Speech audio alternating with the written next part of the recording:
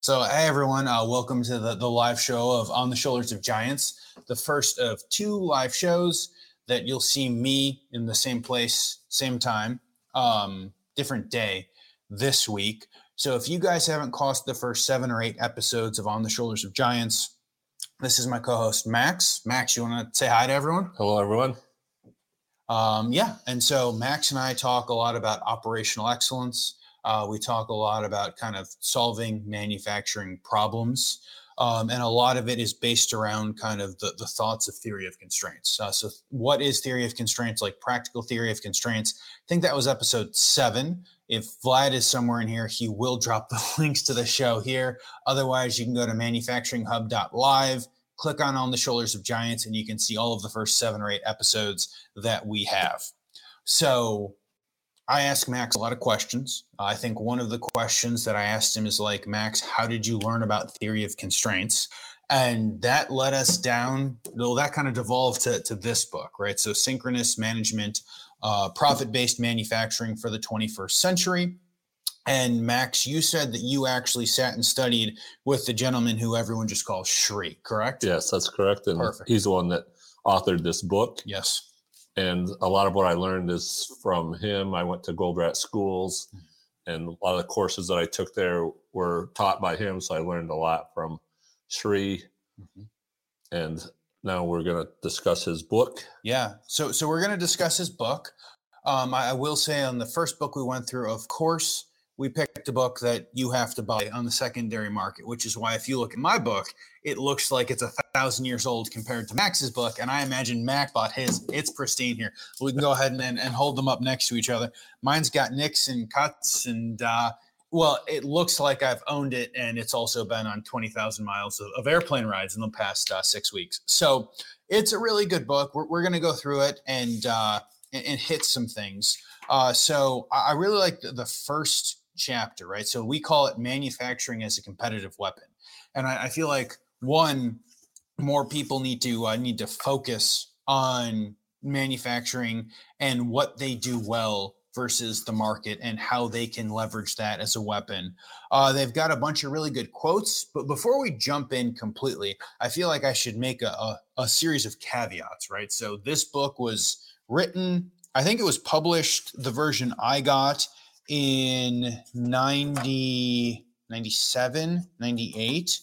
There's a number here somewhere. It was published, so copyright 97. So it was written in the mid 90s, and there have been some like massive things in the history of the world that has happened, right? So mid 90s, we were solidly offshoring a lot of major US companies. And so kind of the whole offshoring and now the reshoring initiatives have happened. Let's see what else. So Y2K happened. 9/11 happened. We had an economic recession in the 2008. And that was just the decade immediately following this. So yes. There are a number of caveats that I feel like we all have to go into these books thinking about, because the world is completely different versus when it's written. And I find that as I read lots of like business books from the 90s, if I remember that, all of these things have happened and some of the examples aren't the best, then it absolutely helps. It absolutely helps as I look through it. Beyond that, I think that one of the best parts of this book is, Max, I think they've got the best quotes to start every chapter of any book, right? Yes. So we start with Abraham Lincoln, a quote from Abraham Lincoln. We've got a quote from Henry Ford, I think on chapter 2 or 3.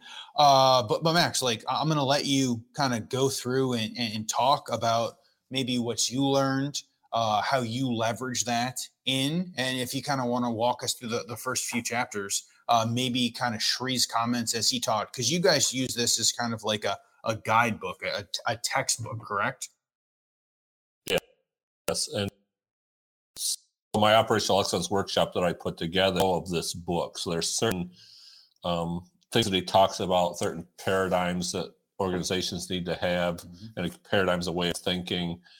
And I've incorporated a lot what's in this book into my workshop. So if Yes. you've been through my operational excellence workshop, which Dave has multiple times, you'll see how it sort of models this book and how the book flows. Absolutely. Almost one-to-one in some cases. It's interesting because I read this book years and years ago, and then I put the workshop together, and I went through it the second time. It's like, wow, it's amazing how much the workshop models the flow of this book. Absolutely. So Andreas, it is Synchronous Management, Profit-Based Manufacturing for the 21st Century.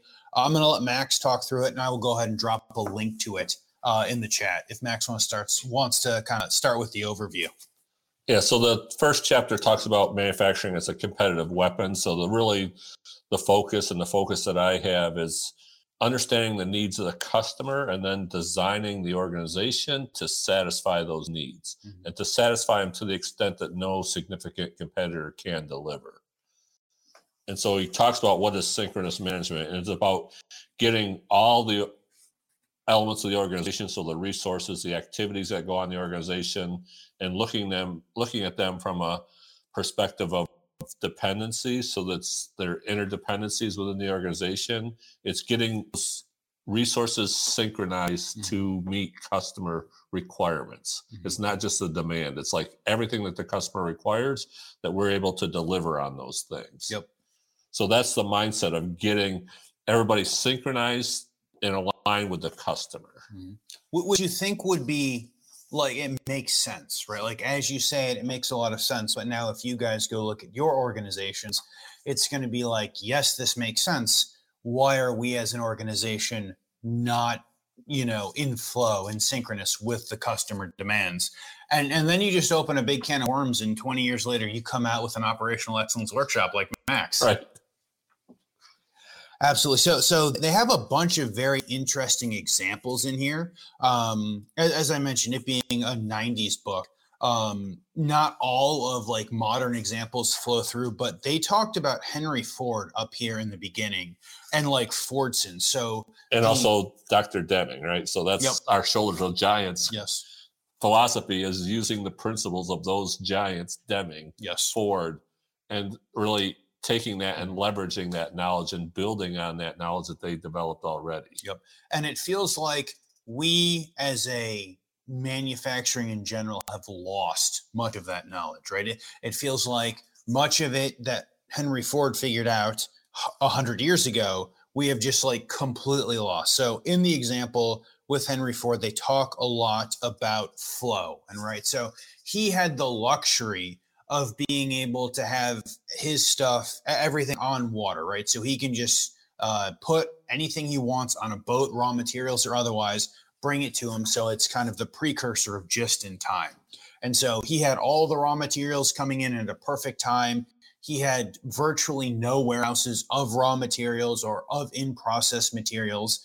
The benefit is you sell the same car and you sell it in the same color. And so you completely reduce variability, which is different in the product, right? In the product, which is different than most people. In order to find a competitive advantage, you have to have large variability in your product, or you have to sell it at a very low rate. But Max and I would never suggest that your competitive advantage is we can sell it cheaper than someone else. And so he also talks about the competitive elements. Yep. So one is responsiveness to the customer. The second is reliability to the customer. So delivering to the dates that you promised. Yes. Third is price competitiveness. And fourth is quality competitiveness. And so he talks about in the first chapter about what happens when you're unsynchronized, what effects do you see? And then if you are synchronized, what effects do you see? Absolutely. And so I think that the first chapter is really good. I think you could almost like take the first chapter, come to these realizations that, man, like we are doing everything incorrectly, and almost in theory not go beyond the first chapter and already have, huge opportunities for gains. But that is just the beginning of the first like 10 pages of the book. So we talk about kind of standard cost system. Now, if you guys have not heard Max talk about costing and how and why we cost things how we do in a manufacturing environment. I believe we've done an episode on that. We'll have to drop that in the notes as to what episode it was. But I can save us all like 12 hours of Max pulling up a slide deck and say we should not standard cost. Like standard costing and putting overhead on everything is generally bad. We used to be able to do it because everything was an hourly rate, and we used to be able to cost almost directly one-to-one what it takes. But now as we look at costing, if we've got a whole bunch of overhead and we take the overhead and just kind of apply it directly to every part of your organization, you basically have organizations that are near like catastrophic failure because they don't understand that you shouldn't sell this theoretical output from one part of the organization to another organization if they can buy it on the market for less expensive, even though it costs you $1.50 per widget. If they can go buy it for 50 cents on the market, you shouldn't force them to buy it from one segment for the other for $1. Yeah, so he goes and talks about, and it's also the belief that I have, is that the cost allocation method is what's hurting most companies in terms of their decision making to make effective decisions. And so they make decisions based on cost, not based on flow. And if the way we determine cost is flawed, of course, we're going to make incorrect decisions. Yes. And he actually talks about the history of cost accounting, and it stemmed from when mass production was going on, that people were paid on a piece rate system. And so if I took the piece rate and the output, my direct labor cost was a direct function of the output of the company. So if I only pay on piece rate on completed units going out the door, then my relationship between direct labor and output is a one-to-one relationship. But then when day rates came into effect and people are no longer paid on piece rate, now there's no relationship between output and direct labor cost, but we're still allocating costs like there is. So it's like a root cause I see in a lot of companies is the external environment changes, but we don't change the process internal to adjust to that new environment. So now the environment of from piece rate to a day rate, and they still allocate costs like it's a piece rate system. Absolutely. So as an example, so if we were to make these awesome Studio Neat Pano books that I really wish they could get more in stock of so I can buy more, and I was the person that kind of put all of the paper and the top and the bottom together, and Max was the person that punched the holes, and Vlad, who's in the chat, hey Vlad, he kind of put them on the binding, and we all got paid per items. The throughput is we have a finished notebook and we can sell the finished notebook for $5 or $10, or I don't even want to know what they cost because it's better if I just expense it and don't think about it. Right. But if we had that, then it's one-to-one. And for every time I put them together, Max punches the holes and Vlad binds them, then they have sold this item for $10 and I make $1 and Max makes $1 and Vlad makes $1 and it's $2 of raw materials. And then the company makes $5 on top of what they pay us. But we have noticed kind of a major, as they go and change away from that, and as we hold more inventory and as we do a lot of other things, people have gone away from the piece rate. And as you go away from the piece rate and you don't have that direct correlation, unless you make the mindset shift on accounting, then you're going to continue to just drive yourself further and further into a hole. Speaking of holes, Max, let's move on from accounting before we lose everyone currently listening to us.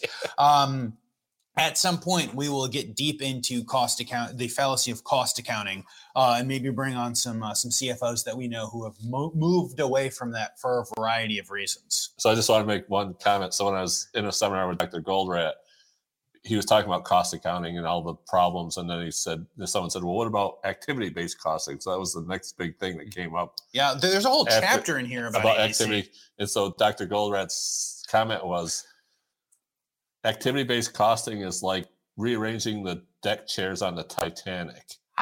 Different look, same result. Absolutely.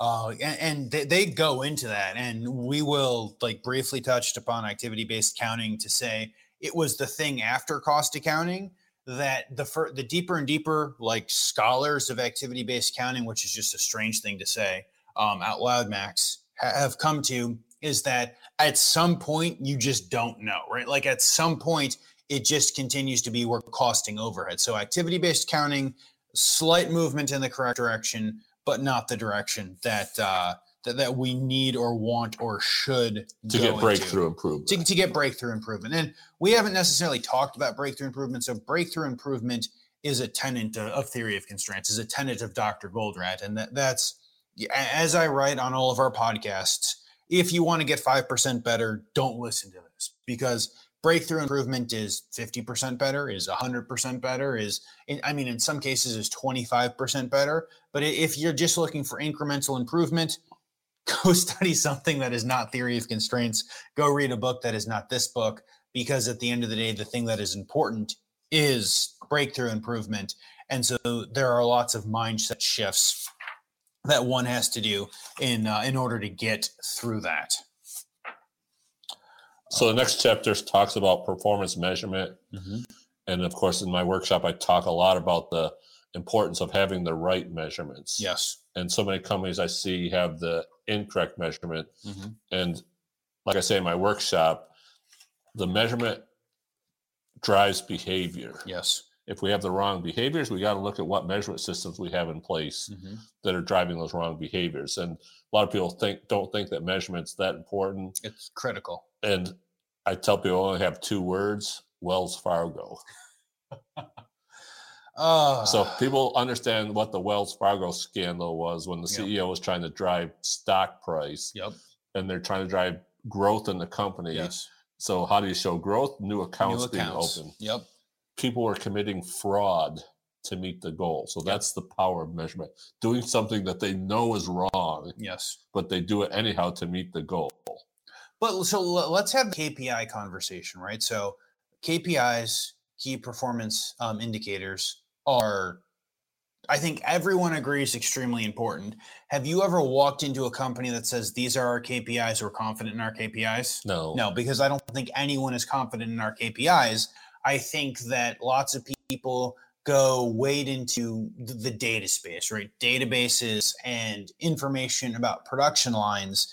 And they come back with, well, this is the data, but we don't know the correct questions to ask. And if we're not asking the correct questions, we'll never get the correct answers. So having to go through and kind of build KPIs and understanding the difference between a leading and a lagging, and like going to understand what is actually important to an organization. I think one of the things that we found is important to virtually every organization, Max, is throughput, right? Yes. And so somewhere in here, we talk about throughput, basically only counting as throughput if we can sell it, right? It's not throughput if I've built the wrong thing and I've put the wrong thing on stock. Yep. It's only throughput if I have built it and go through the process of actually selling it across an organization.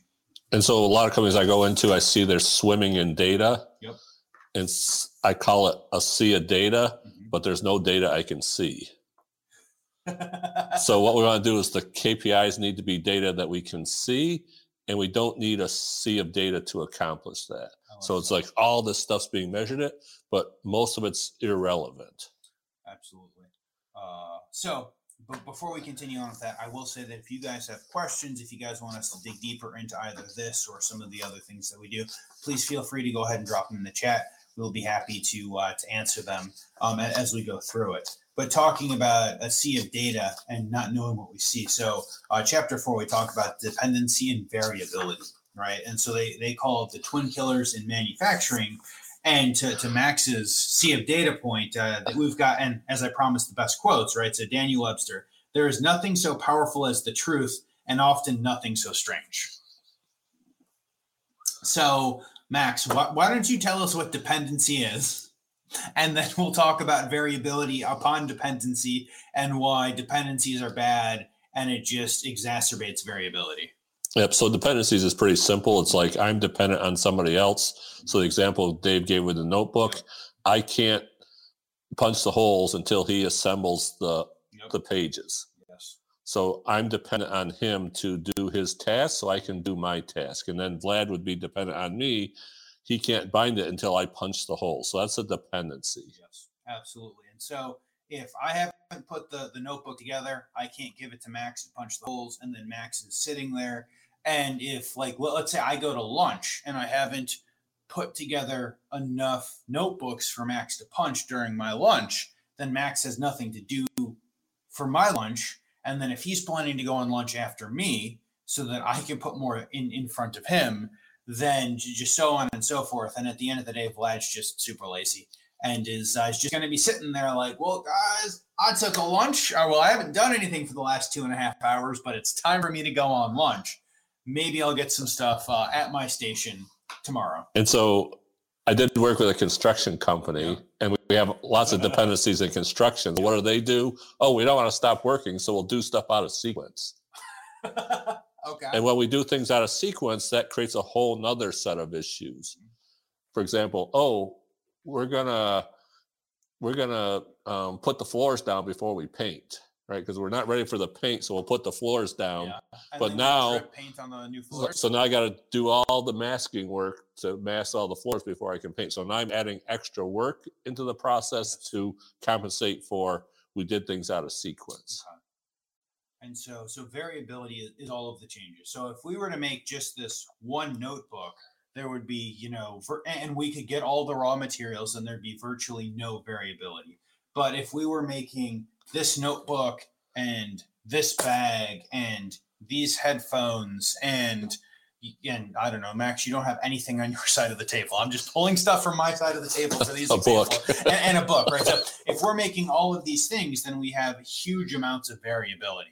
And so that increases a bunch of different steps. And so if we're all aligned, so if we're all making this notebook, then we're good, right? We have generally reduced the variability. But if I'm working on this notebook and Vlad is trying to put these together and Max is in the middle trying to sew this pouch, then we have just increased our variability. And we have made everything much more difficult.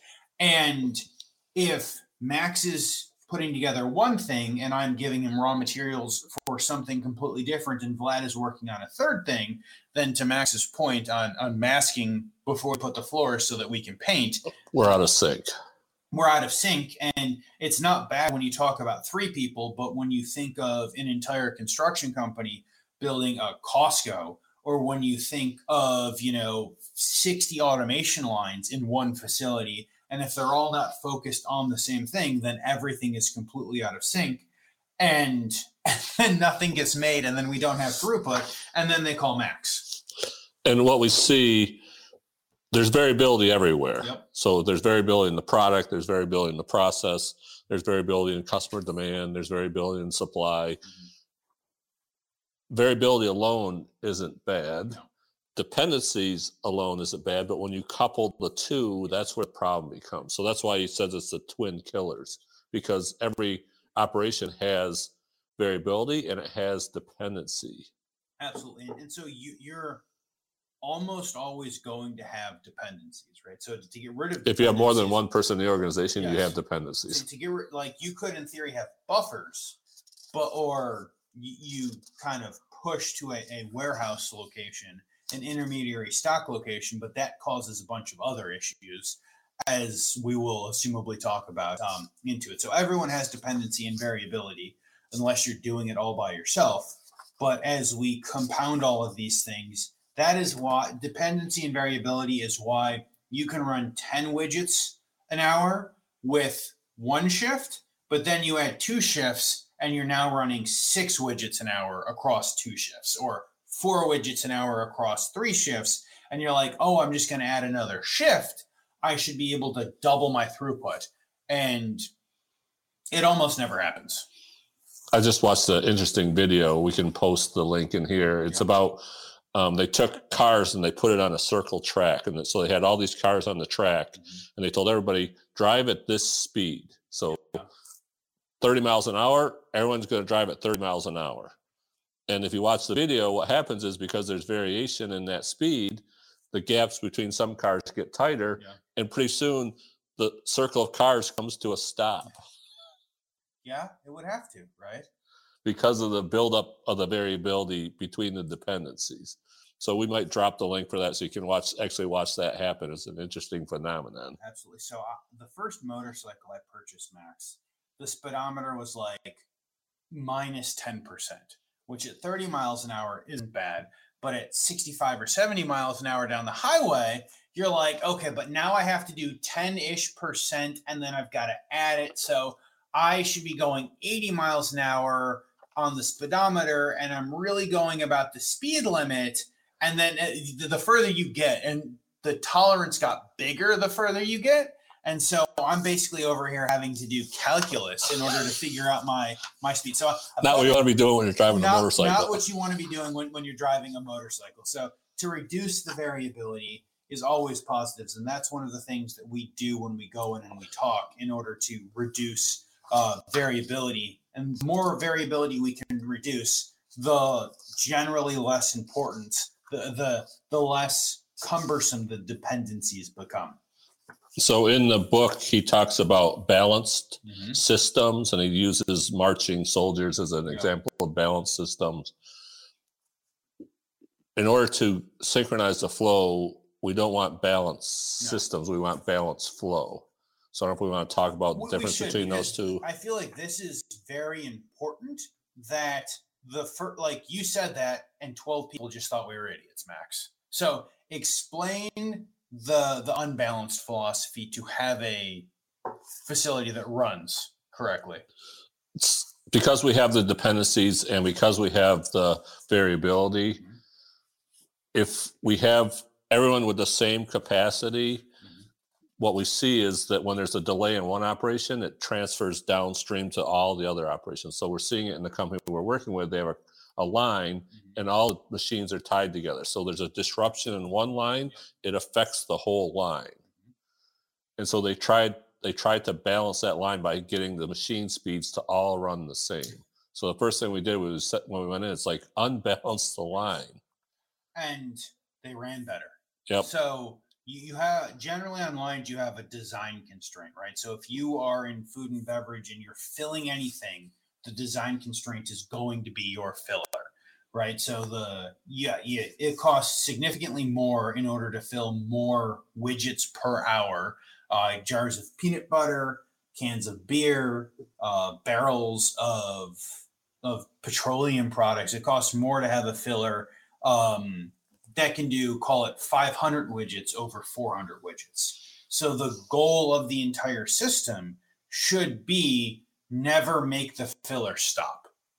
And so if you look at it, never make the filler stop, then whatever we're feeding in, let's say it's 55-gallon drums. We want to make sure that we never run out of 55-gallon drums, and the person putting the pallet of 55-gallon drums always has pallets of 55-gallon drums. And then whoever is palletizing the 55-gallon drums on the other side and putting the lids on and bending it and labeling it and all those things, that should never stop. That should never stop the filler from filling. That's right. And so you want, I don't know, generally plus 20% on either end of extra capacity or sprint capacity, or ideally we can run it regularly 20% more. It's okay if we've got 55-gallon drums waiting to be filled. It's okay if it takes a little bit longer to band them, label them, put them on the next pallet, but it's never okay if any of those things stop the filler. That's right. And it's interesting because my education is in industrial engineering, so when I was a student, they talk about line balancing. So line balancing is that you try to make the work content the same between all operators or all elements of that system. And so that's great when you don't have variation. But we know that it's impossible to have zero variations. So what I learned in school was, you want a line balance and you want to make all the operations so that they're the same cycle times. And then I meet Dr. Goldratt, and it's like, no, we have variability. So we need unbalanced lines to get the most productivity. We want to unbalance the line so we can get balanced flow. Means that the flow is consistent through the line. Absolutely. No, and so this whole chapter 4 on dependency and variability, also a really good chapter. So they go and they talk a little bit about scheduling And Max and I have talked so many hundreds of hours about scheduling to so many people. I don't know if we've covered it specifically in this on this show. So scheduling is typically a constraint, right? It is a pain point for almost every organization that you talk to. We will have an entire show that we talk about scheduling. So the next show that comes out is actually going to be live clippets of a presentation that Max and I are going to do a couple of times this week. And we will talk through a few scheduling examples, and then maybe 11 or 12, we will get deeper into scheduling. But that is a series of shows all on its own. But just know scheduling is important, and you have to schedule for the unbalanced line. To Max's point, you want to talk about bottlenecks and non-bottlenecked resources? Yep. So chapter 5 is exactly that. And if we have a balanced system, there can't be bottlenecks and non-bottlenecks because they all have the same capacity by design. But we want an unbalanced system. So the precursor to bottlenecks and non-bottlenecks is that we have an unbalanced operation where resources have different capacities. And if that's the case, then of course, there can only be one bottleneck constraint in any system. And most resources are non-bottlenecks.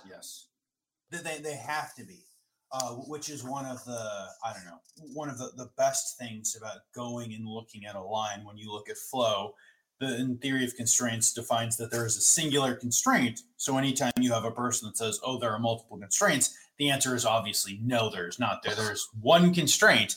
If you can find the constraint and remove variability, remove dependency, do something to that constraint, that is generally where you find breakthrough improvement with any specific facility. So there are a bunch of really good examples about bottlenecks versus non-bottleneck resources. And what was in here? So I got to this, and I saw Max like 12 hours after I got to this chapter of the book. And so it's one of the figures, right? So it's quite literally entitled Causes of Waste. So breakdowns, no material, no operator, scrap and repair, wrong product, or lengthy setups. And I'm like, man, Max, this feels like this is literally like every cause of waste that we ever find at any facility. And still, yes. And this book was written when? 97, so mid 90s.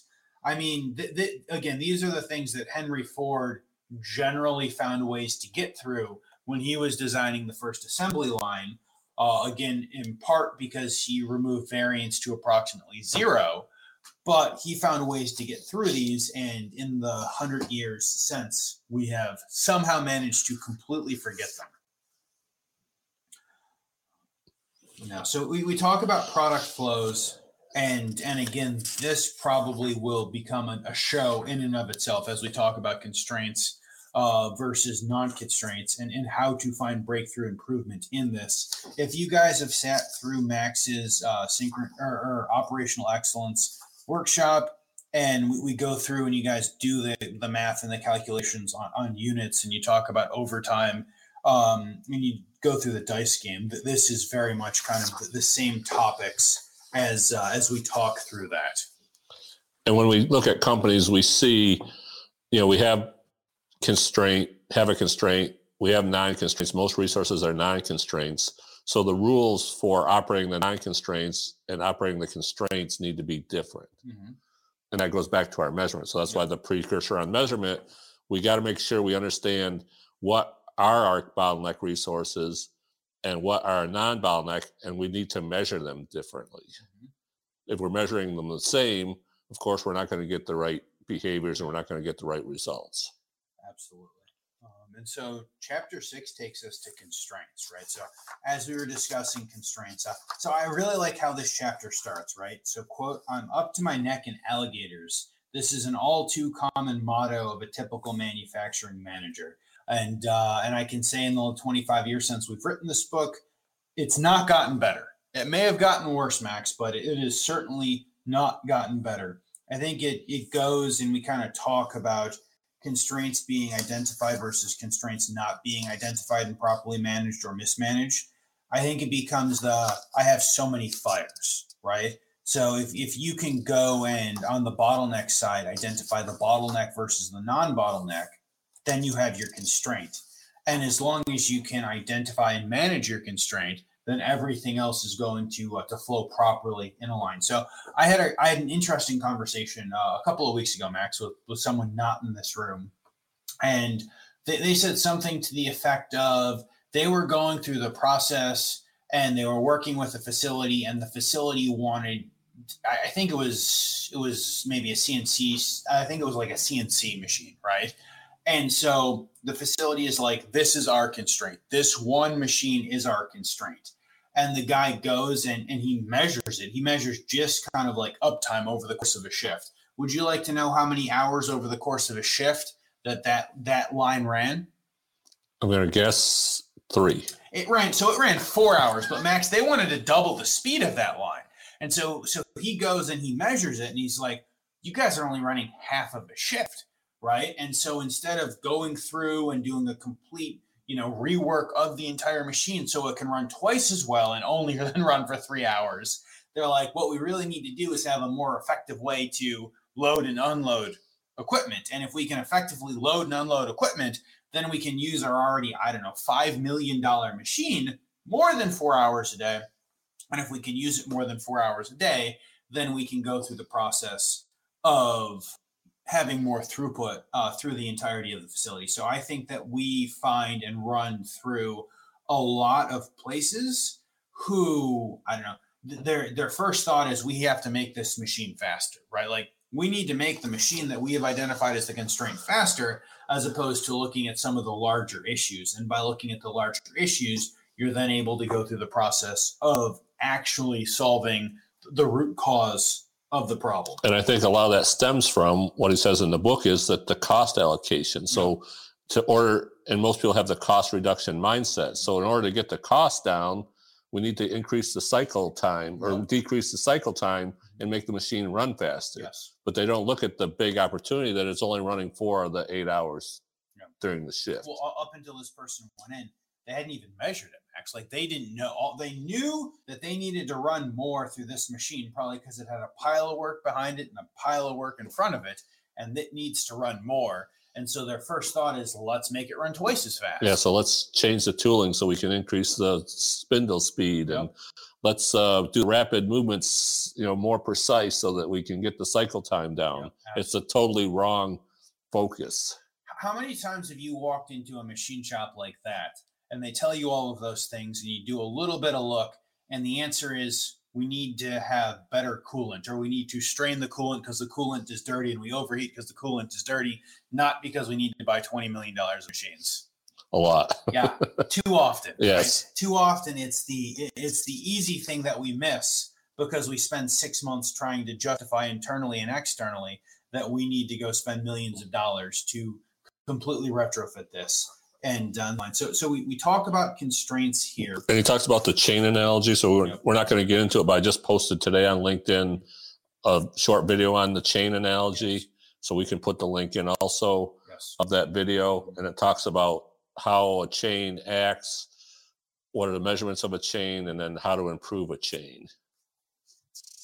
Absolutely. And so that's also part of Max's operational excellence workshop. If you guys have seen that, it's a good analogy. And like many of the things that he does is it should be so simple and you feel really stupid after he explains it to you.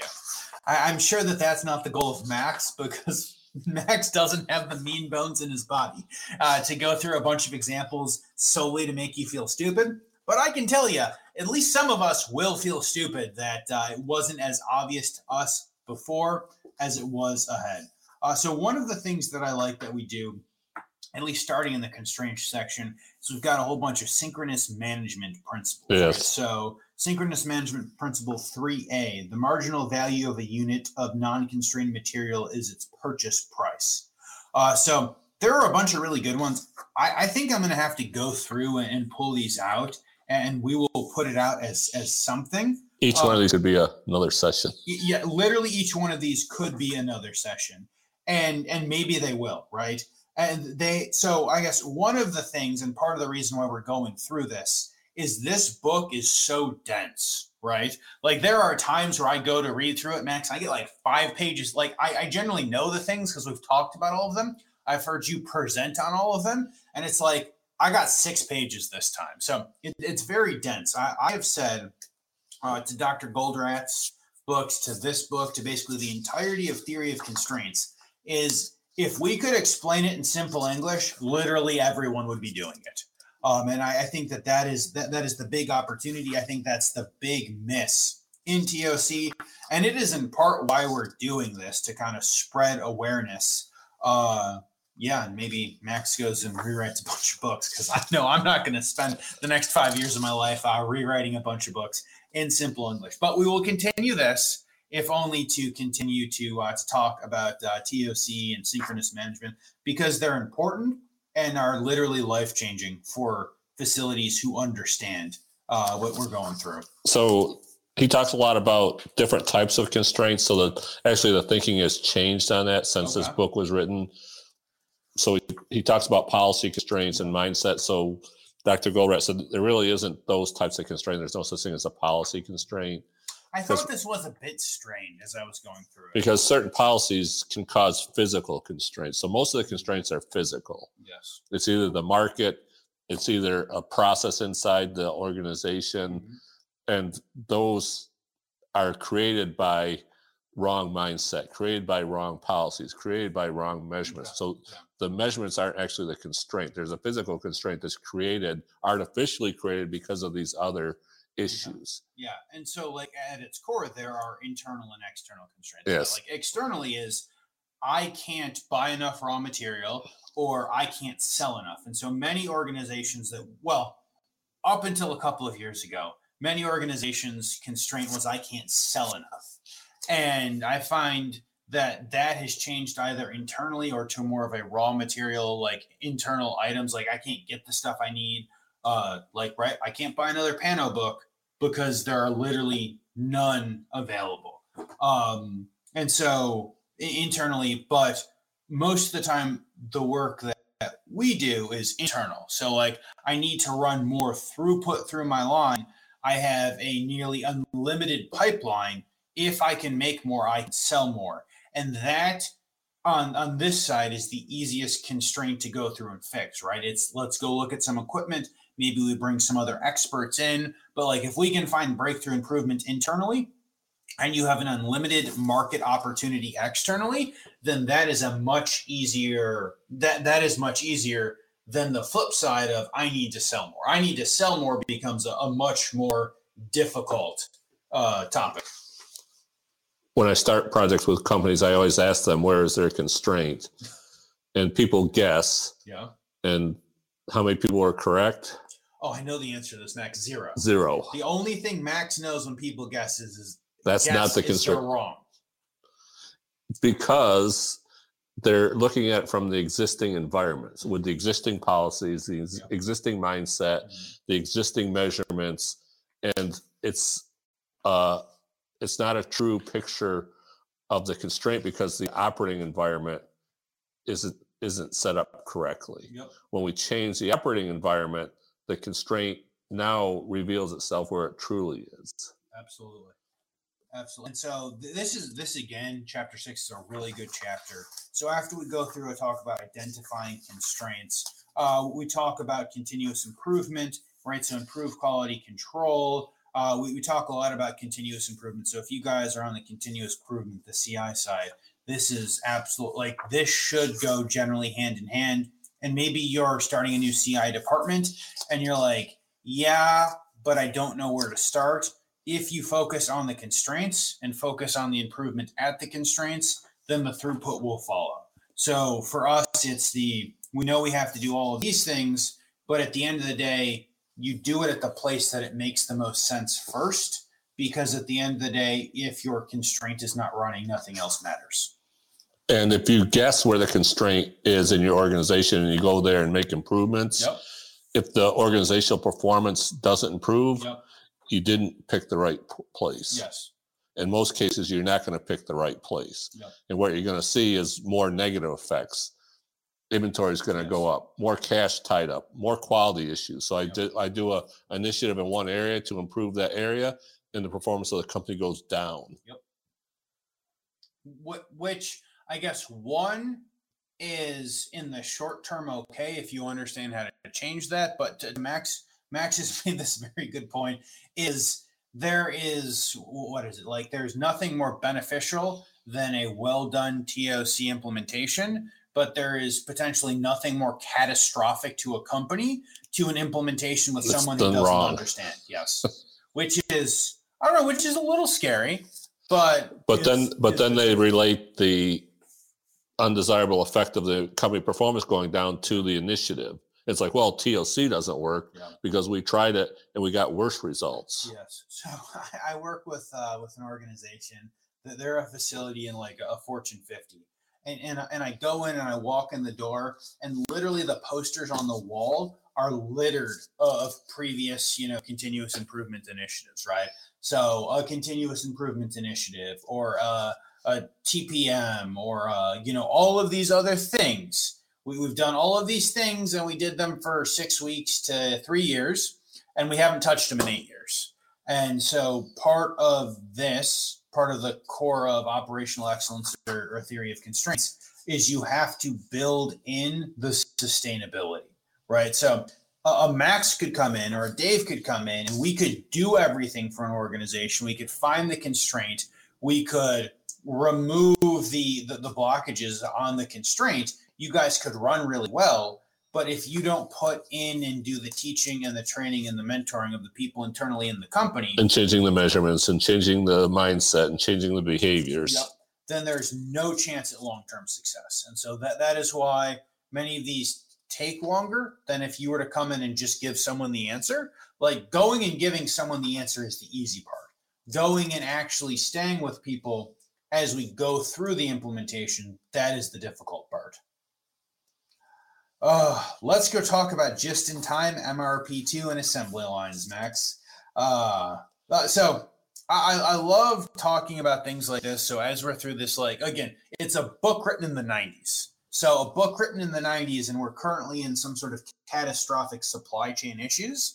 And so as I go and read this, I'm like, man, we have, I don't know, some of us would consider that we have proven just-in-time flawed horrifically. And he talks about flow of a river, right? As the concept of flow. Yep. And he looks at water as the inventory. Yeah, I'm going to hold this up because I feel like it's really good. If you want to talk through the examples, because I feel like they're very good examples. So when we have all these issues that prevent product flow, those are the rocks in the bottom.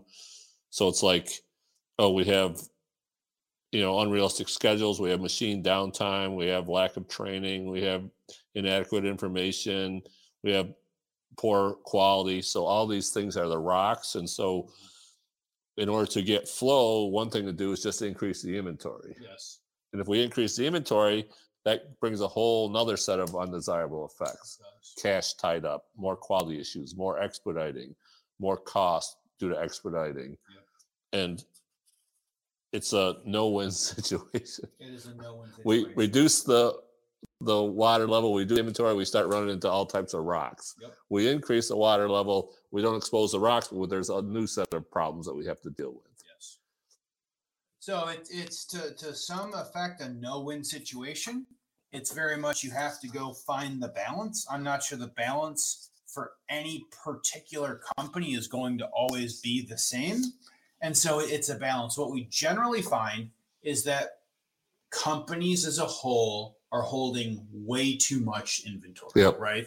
And it is not uncommon to go into even a mid-sized company and find that they're holding millions of dollars of extra inventory, which is ridiculous. Max going in saying, yeah, I can go save you $5 million tomorrow, or as soon as we run out of inventory. It's one of those that no one particularly believes. But if you go back through and you do the work, you understand what's actually important versus what's not important in inventory.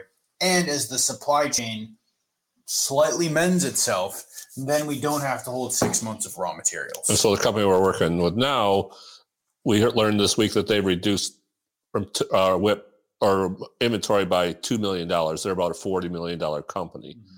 They reduced it by $2 million so far. Yes.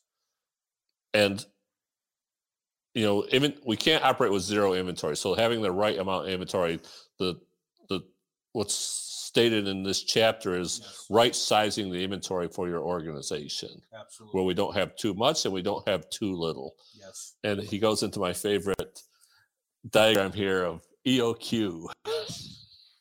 Oh, this is, I'm flashing back to supply chain classes and the Masters of Supply Chain classes back in business school. Right here, Max. We did this once or twice before. And he talks about batch size and how batch sizes are determined and so forth. And it's based on the EOQ model.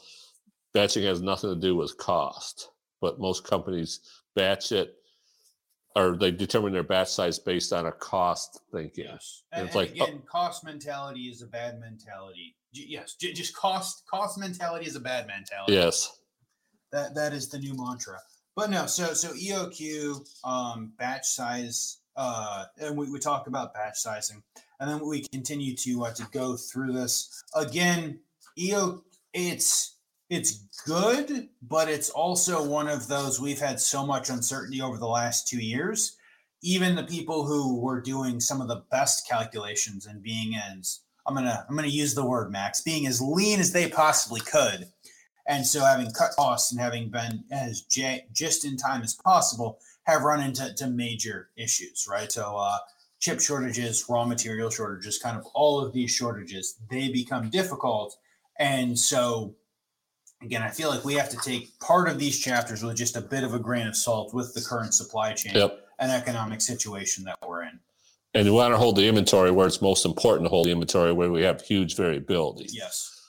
Otherwise, we don't want to hold inventory. We want to create flow. So this whole chapter talks about how to create flow and how batch size and flow are related and how to get better flow and by reducing batch size. There's multiple methods to reduce batch size. We're not going to get into them here. That could be a whole nother session. So I would say kind of to that point, just to touch on batch sizing, because it's an example that we had touched on before, right? So Max has done some work with the company and they forge things, right? So they forge tools, and part of this process is they were actually paying their forgers a piece rate, right?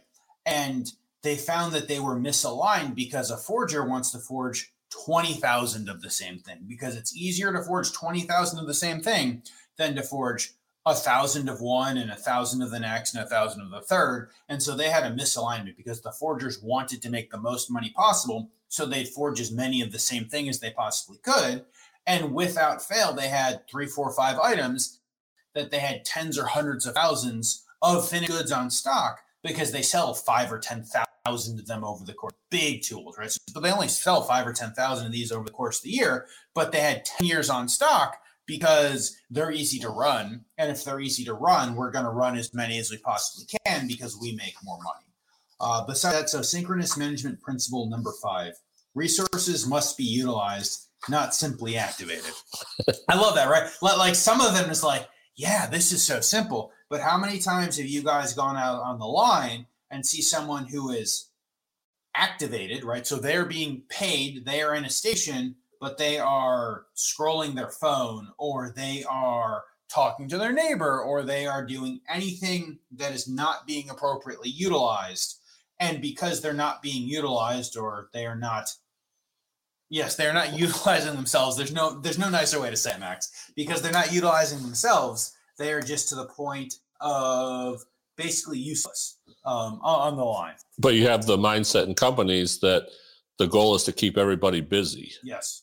So the goal of the organization isn't keep everybody busy. Yes. And when you have an unbalanced system, it's impossible to keep everybody busy. Yes. So there's going to be idle time from time to time. Now it's manager's responsibility to figure out how to utilize that idle time to improve the performance of the company. most resources are going to have idle time. How do we leverage that idle time to make improvements that are going to actually improve the company performance? Absolutely. So I would agree with that. And so I think that we found kind of like shifts back and forth. So I remember my dad saying that when he started working in automation and distribution, and he was working for a distributor, so in a mostly sales or technical position in the 90s through early 2000s, it was hey, if you can work really hard and get your work done and you don't have anything to do Friday afternoon, you can go home. But I feel like with the advent of the internet and cell phones and all of these things, then we all feel like we must be like activated all the time, right? Like we always have to be on. And because we always have to be on, I feel like that's pushed down to the thought of everyone always has to be busy or appear to be busy. And because we appear to be busy, like that is what it's being focused on. It's like for many places, showing up is 50% credit. But I think with the pandemic, we've seen a lot more people work remotely, right, Max? And the only thing that matters for people who work remotely, not just business owners now, is throughput. Like, what do you accomplish? If I can accomplish 6 hours worth of work in 45 minutes in the morning, then I have accomplished 6 hours worth of work in 45 minutes. But if it takes you 20 hours to accomplish 6 hours worth of work, you still have to have the same throughput. So as we align those KPIs and it becomes less appearing to be busy and more throughput of the line, that is, again, the only thing that matters. Yeah, so being busy and being productive are not synonymous. Almost exclusively not. Busy people are almost never the most productive people, Max. So do you want to go talk a little bit about MRP2, or do you want to go promise that we will talk about manufacturing resource planning in a whole other segment? Because I feel like that is just that is. I'll just make a quick note. Okay. MRP, the basis of MRP is to keep everybody busy. Yes. So pulling jobs ahead to make sure that all resources are highly utilized. And also they don't account for variability. So the issues with MRP systems is they don't account for variability, and they're trying to maximize the utilization of all the resources, which is opposite of what we're trying to accomplish. Absolutely. Agreed. No, I think that sounds good. Let's go into the drum. Wow, I can't talk. Let's go into the drum buffer rope system, which is kind of substantially the rest of the book, right? So we talk about drum buffer rope system for chapters 8, 9, and I think 10 as we get into it. So this is substantially most of the book. Do you want to go give us the overview, Max? Because I know you do the overview professionally fairly often. Basically, the concept of drum buffer rope is to create flow. Okay. So we create flow by using the drum buffer rope. So I'll explain what that is. The drum is the pace that we need to operate at to meet customer demand. Yep. So the drum sets the pace that the organization needs to run at to meet our demand. Okay. The buffer is how much time are we going to allow for that order to flow from start to finish through the entire system. Okay. And the rope is restricting the release of material a buffer time before the due date. Okay, so it's the way to get synchronization in an organization where you have variability. If you have variability in your product mix, if you have variability in demand, if you have variability in the types of things that you do, you might have multiple value streams. So drum buffer rope is a technique that'll get stability within, my rule is 3 lead time cycles. Okay. If your lead time is 6 weeks, then you should be stable in 18 weeks. Okay. So I'm working with a company. We just started we did a workshop. We're in negotiation with a company where their production lead time from start to finish of an order is about 3 weeks. Okay. So they were blown away when I said, we probably have 3 weeks of setup to get the drum buffer rope system designed. Yep. And 12 weeks after that, you should be stable. So they're like 16 weeks, we could be stable. It's like, that's not even possible. So Max, I would like to compliment you on not taking 3, multiplying it by 3, and get 9. So I feel like most of the time Max is like, yeah, we could do it in 48 hours, guys. So I appreciate you quoting them 16 weeks for a much more realistic time to find stability. But they don't even believe that's possible. That's fine. I mean, I would tell you I don't believe 9 weeks is possible, knowing how long things actually take. But I think 16 weeks is probably fairly reasonable, and you can get into it within 16 weeks. But no, I think that a lot of it becomes that you have to take a step back. And so if you take a step back and can completely rebuild the system, and most of the time that means you have to have a very outside perspective.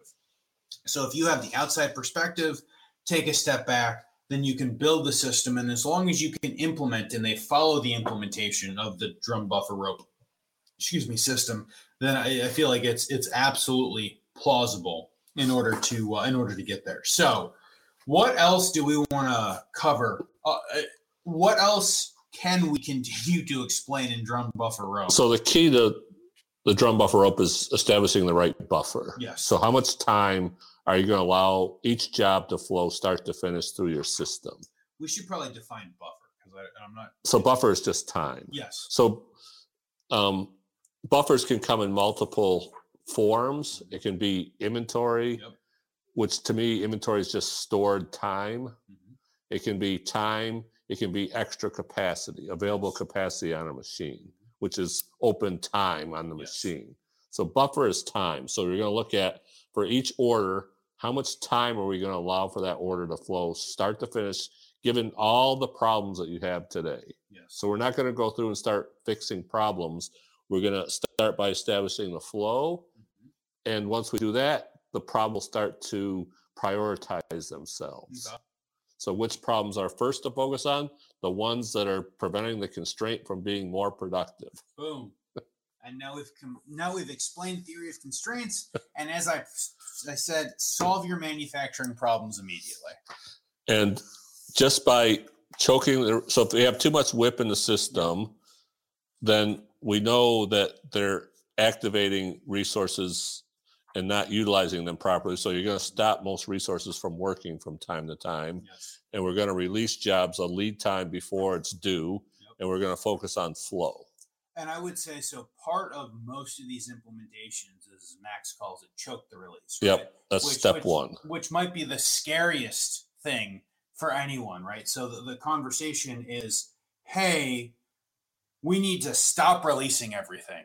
And we need to let the system kind of work itself out. And then once we've let the system work itself out, we can again start releasing things in order to actually figure out how long everything takes in order to be able to appropriate release moving forward. And I think it scares everyone, Max. I'm not even going to lie. It scares me when I go tell that to a client. It's like, well, the first thing we do is we stop releasing orders. You know how we promised you that we were going to make everything all better? Well, the first thing we do is we have to stop almost everyone from working in order to put everyone to work. Yeah. Honestly, people take it much better than I think. It's hard. I'm not sure I would take it as well as most of these folks do, Max. That's when I get, you want to do what? Are you nuts? Generally, the answer is yes, if you guys ask Max that question. I think when I did the podcast on the manufacturing hub, I talked about the dental lab. Yes. Where we stopped releasing for 3 days and people were freaking out. Yes. But in order to get the inventory right sized, and if you have too much inventory in the system, you got to stop releasing work. Yes. Which is difficult, but I've never seen someone who had issues on the backside because we stopped releasing work ever. At the front side. At the front side, yes. No, I mean long term. I've never seen a company have issues because we choked the release. Because choking the release. But again, you have to understand how to do it. If you don't do it, then the company just devolves into chaos. So the 3 mistakes I see: 1, not establishing the right buffers. Yes. 1, not choking the release properly. So the rope is the choking mechanism. So not choking because they can't get past. Oh, we can't have people standing around. Yep. We need everyone busy. Well, that's not the correct mindset. No. And what was the third one? Did we get all 3? So it's not establishing the right buffers. not properly choking the release, and not understanding our demand rate. Okay. You want to define demand rate? So it's the rate that the customer is demanding, and it's not the forecasted demand, it's the demand. Which I find lots of companies struggle with that, right? Like they struggle with actual versus forecasted demand. And then we worked with a number of companies who like forecast the demand, but the forecasted demand is always wrong. So Max, you tell them what you say forecasts. They only know two things about forecast. 50% of the time it's too high and 50% of the time it's too low. Those are the only two things I know about a forecast. Yep. And we've worked with a number of companies who, even after we go through this, still, because they produce to their forecast, they literally cannot keep up with demand, right? So they're always 24 or 36 hours behind demand because their forecasts are always wrong. And if we were to just hold off 24 hours to produce to actual demand, or a reasonable stocking level, then we would be able to meet client demand the day that the clients have the demand. So I have a funny story. It's just in a company, and we were talking about false demand signals. Mm-hmm. And a lot of the policies you have are creating false demand signals. And one company that they would get an order for 20 at a time from the customer. So like they would get any orders for like weeks, and then all of a sudden 20 orders. Yeah. And so they started to look at why it's happening. And the reason it's happening because they give a price discount when they order 20 or more.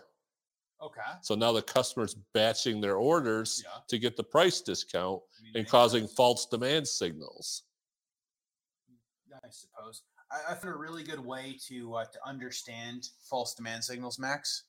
And just go ask the customer why they buy them in lots of 20 at random times. Yep. And they'll definitely tell you. The customer told them, because you have a price discount at 20 units. That's why we buy 20 at a time. And I mean, it makes a lot of sense. And then the company can go through and decide if it makes sense for them to continue to have the price discount at 20, and some companies it does, right? So some companies, if they can batch 20,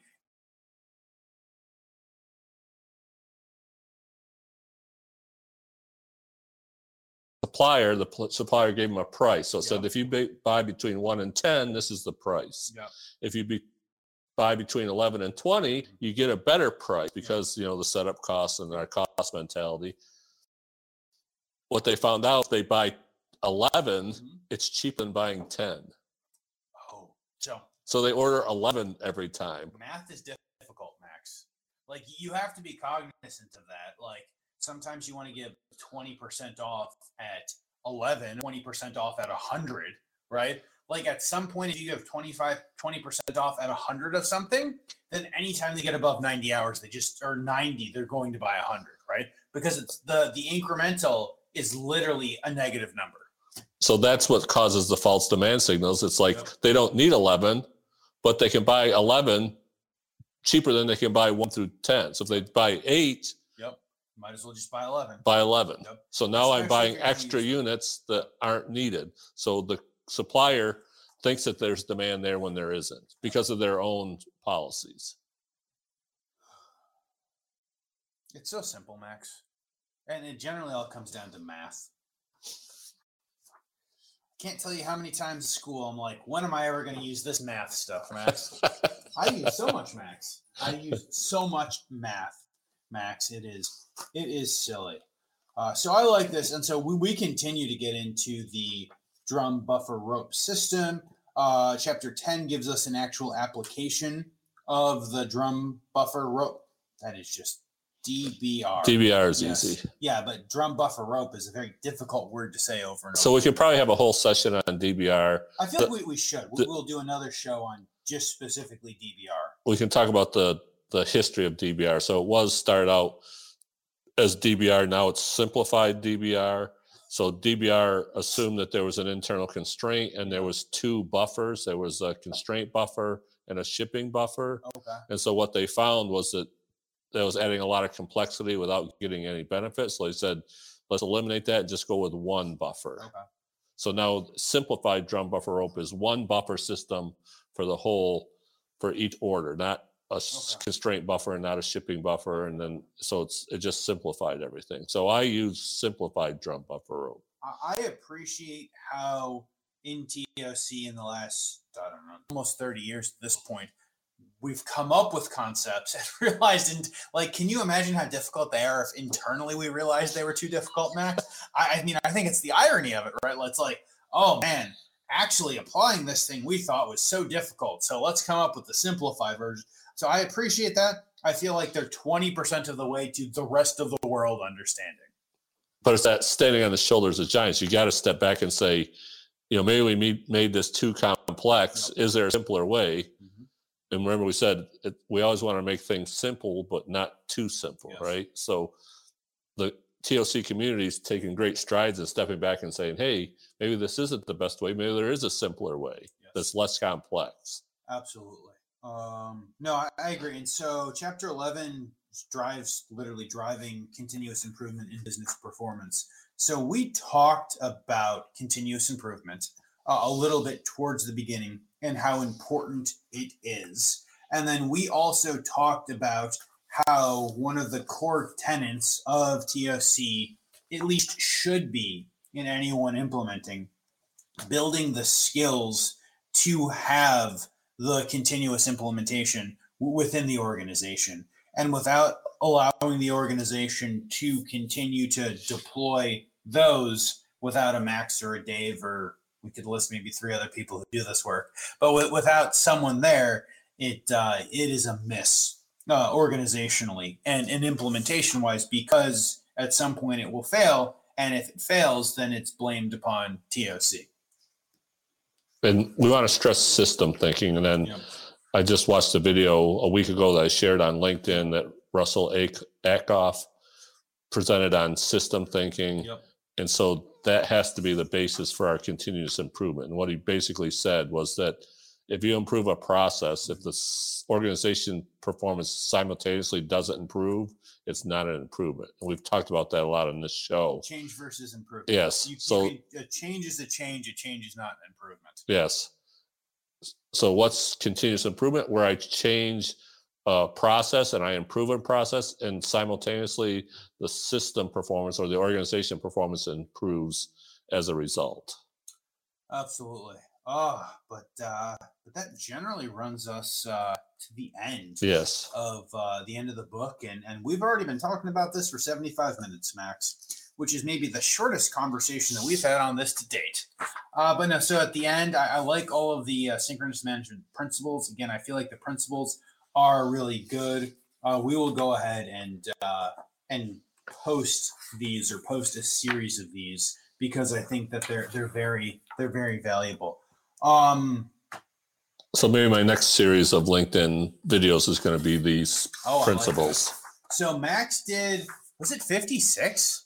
Something like that. Max did almost 60, but not quite 60 operational excellence videos, which are really good. So we will make sure to link to Max's, you guys have Max's LinkedIn, but also his YouTube Vimeo, channel. YouTube and Vimeo. We'll figure out where we want to drive the traffic, and we will go ahead and post those in there as well, because all of those are very, very good.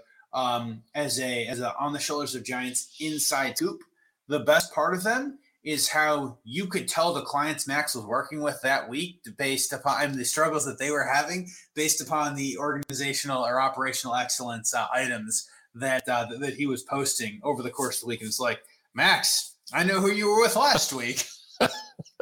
You guys won't, but you can appreciate that Max was struggling with these specific items the week before with a client, and this is how we've gotten here. Oh man! But my favorite one was we run overtime to reduce our costs. Yes, we run overtime to reduce our cost. Yeah, so everyone, this has been episode 9 of On the Shoulders of Giants. Thank you guys for coming in to hang out with us for Synchronous Management, Profits-Based Manufacturing for the 21st Century, Volume 1 with Shri. We'll, of course, have all the information in here if you are listening on podcast. Beyond that, if you guys haven't followed Max and I, please go ahead and do that. Please follow Manufacturing Hub, the Manufacturing Hub Network on LinkedIn, which is where we're posting everything.